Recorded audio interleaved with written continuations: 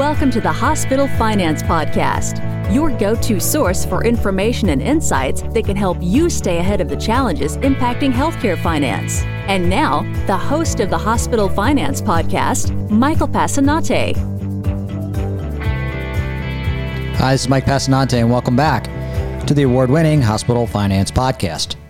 According to a new analysis from NORC at the University of Chicago, dual-eligible beneficiaries enrolled in Medicare Advantage were less likely to experience disruptions in their health care during the COVID-19 pandemic than dual-eligibles enrolled in traditional fee-for-service Medicare. To explain this finding, I'm joined by Caroline Pearson, Senior Vice President at NORC. Caroline, welcome back to the show. Hi, Mike. Thanks so much for having me. So first, for those who may not be familiar with NORC, can you explain what you do there? Yeah, NORC is a nonprofit objective research institution closely affiliated with the University of Chicago, and I run our healthcare strategy team where we look at research and data analysis to inform healthcare decision makers. Wonderful, and this study piqued my interest because there is such a growth in Medicare Advantage, and I think it's interesting to see where trends are going in terms of care for patients in that program. So in this analysis, you looked at access to care for dual eligibles during the COVID-19 pandemic, as we mentioned. Can you start out by explaining what dual eligibles are and what led you to look at the difference between those enrolled in traditional Medicare versus Medicare Advantage? Absolutely. So dual eligible beneficiaries are some of the lowest income Medicare beneficiaries. So Medicare is the program that serves seniors and people with disability. Dual eligible beneficiaries are also enrolled in Medicaid, which is the program for low income individuals. And so these are a particularly vulnerable set of the Medicare population. They tend to be reasonably complex in terms of health needs. And so they're an important focus to understand how the Medicare program and Medicare Advantage plans can begin to serve this population better. And what led you to take a look at that specifically? What piqued your interest in terms of Medicare Advantage versus fee-for-service Medicare? Yeah, so over time, we have seen a tremendous and consistent growth in enrollment in Medicare Advantage. And, historically, the conventional wisdom has been, Medicare Advantage, which is the private plans that administer Medicare, Medicare Advantage is enrolling younger, healthier patients or beneficiaries, folks that have spent most of their life with employer coverage and are most comfortable in private plans. And so we've had this hypothesis that they were really a fundamentally different population. What has changed in the last several years is Medicare Advantage plans have really begun to focus on providing care for more complicated and higher needs enrollees. And so the first thing that I wanted to look at in this data was to really understand what's the difference in the demographics of duals who are enrolled in fee-for-service versus those who are selecting Medicare Advantage. And the results were quite striking. So we actually found that dual eligibles in Medicare Advantage were much older, much less likely to be white. So they were more likely to be Hispanic and Black, and they had statistically significantly more chronic conditions. So this is a population that's older, sicker, and has more minority representation, and therefore really needs some special focus from the MA plans that serve them.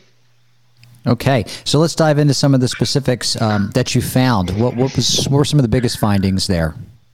Yeah, so, starting with the notion that the enrollees in Medicare Advantage are actually higher needs, we then wanted to say, okay, how did folks do during the pandemic? We know that the pandemic was a challenge for everyone in the country, but especially for older adults, in terms of their ability to maintain access to care.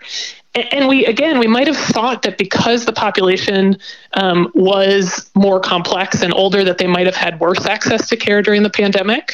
But we actually saw pretty consistent responses between the two groups about challenges accessing all types of care.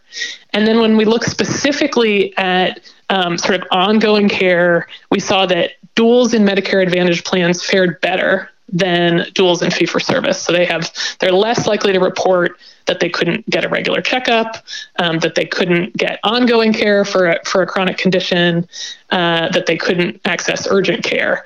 And so all of those are really positive outcomes that suggest that Medicare Advantage plans may have been doing a good job at helping their enrollees understand how to access care despite all of the disruptions of the pandemic. Did any of that surprise you, Caroline? Yeah, it definitely surprised me. I mean, the typical assumption is, the older folks, folks who are less likely to speak English at home, which is true of the duals in MA, people with health conditions, that they are the ones that are most likely to have experienced care disruptions in a challenged time like the pandemic. So we would expect that the MA enrollees might have done worse. The fact that they actually performed a bit better is really saying something and really does speak to the potential for Medicare Advantage plans to provide some ongoing continuity of care and care management as a service to their members. So what do you think the implications are of this analysis? I'm just curious to see where you think it's going. Obviously, Medicare Advantage has been growing. Do you think it's going to grow more as a result of some of this? Do you think it gives them some leverage to move out? It sounds like it does.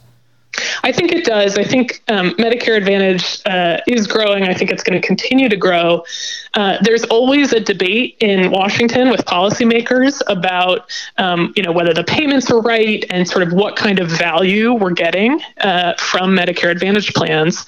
And I think these results begin to tell the story about how private plans are taking advantage of the payments that they get from the federal government to really provide a more coordinated, managed set of care for their enrollees, rather than fee-for-service, where beneficiaries are somewhat left to their own devices to figure out what they need and how to access a doctor. So, everybody believes care management is important, and this is just a little bit more data that shows Medicare Advantage plans may be really contributing to that vision for better care.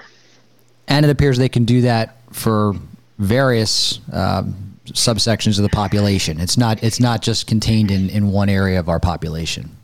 Absolutely. They're not just doing it for, high literacy, easy to manage groups. They're doing it for some of the oldest and sickest populations, and those are the folks with the highest spending. So that's the places in our healthcare system where better management has an opportunity to produce much better results, both in terms of spending and health outcomes.